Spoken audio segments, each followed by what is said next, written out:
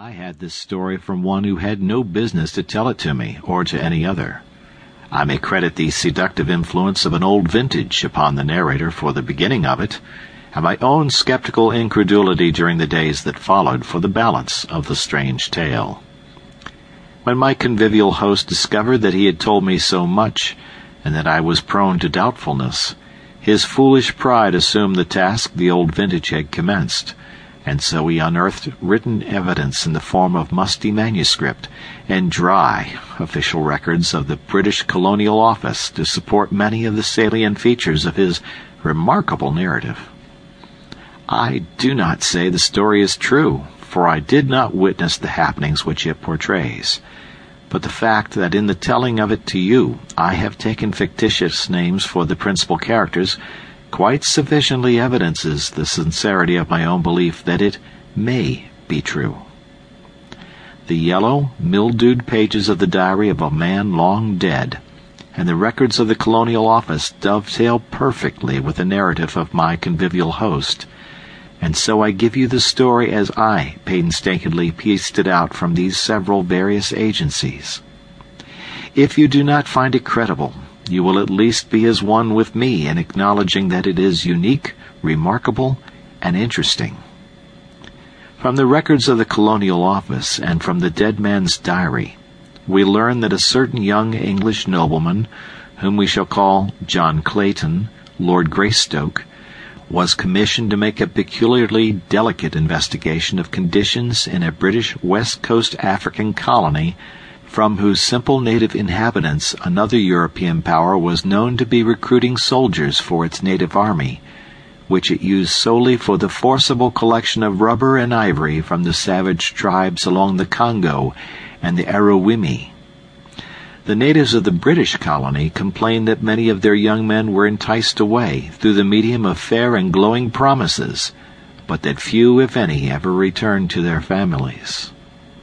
The Englishmen in Africa went even further, saying that these poor blacks were held in virtual slavery, since after their terms of enlistment expired, their ignorance was imposed upon by their white officers, and they were told that they had yet several years to serve.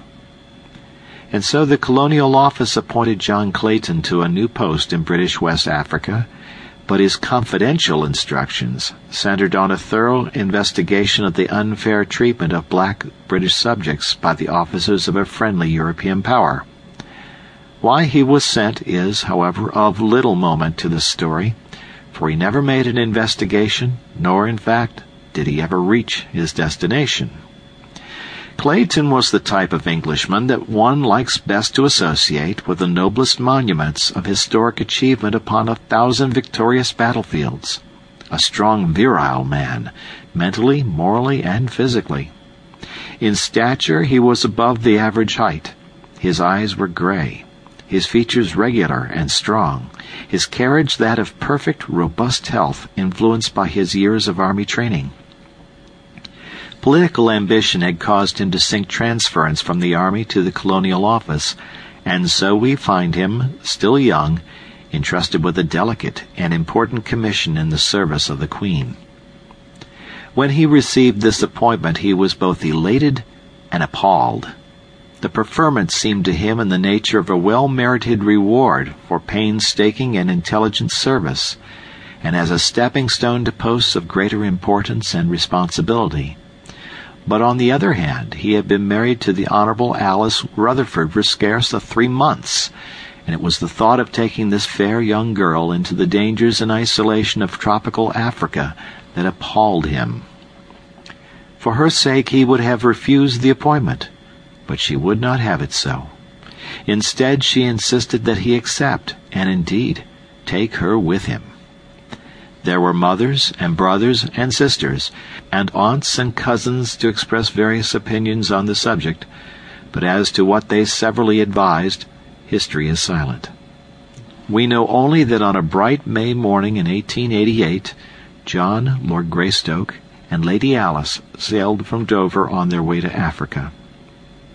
A month later they arrived at Freetown, where they chartered a small sailing vessel, the Fuwalda, which was to bear them to their final destination. And here John, Lord Greystoke,